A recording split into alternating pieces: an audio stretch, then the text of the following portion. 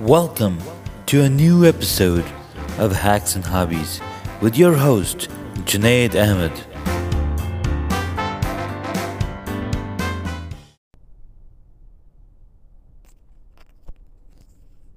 Hey everyone, welcome to a new episode of Hacks and Hobbies. Last we left off, we're talking about beehives, assembling beehives, waiting for the bees to come. Well, we're still waiting for the bees to come. I've started assembling the hives. I've got 3 hive boxes made. One of the boxes, 2 sides, the boards were split in the middle.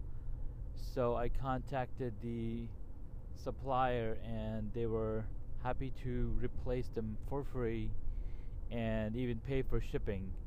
I tacked on 2 more medium boxes since I need the additional boxes to cover up any feed that I'm going to be providing for the honeybees throughout the season. It is very important that you feed your honeybees throughout the drought seasons, and especially when you're starting out as a beekeeper. You're not 100% sure where the bees are going to get their food, and it's just very helpful for them to get a kickstart. And you will notice over time that the bees are not taking the food that you provided because there's plenty of nectar and pollen around for them to use. So I've built 3 boxes. This past weekend, I had the opportunity to go over to my mentor's house and visit his apiary.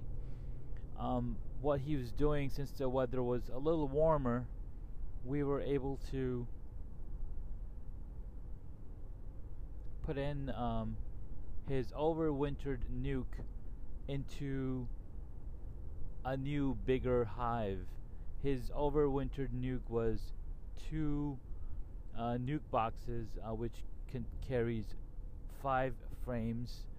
And when we opened up the frames, we noticed that the bees had started building burr comb, which is basically straight up comb that they're building on the side of the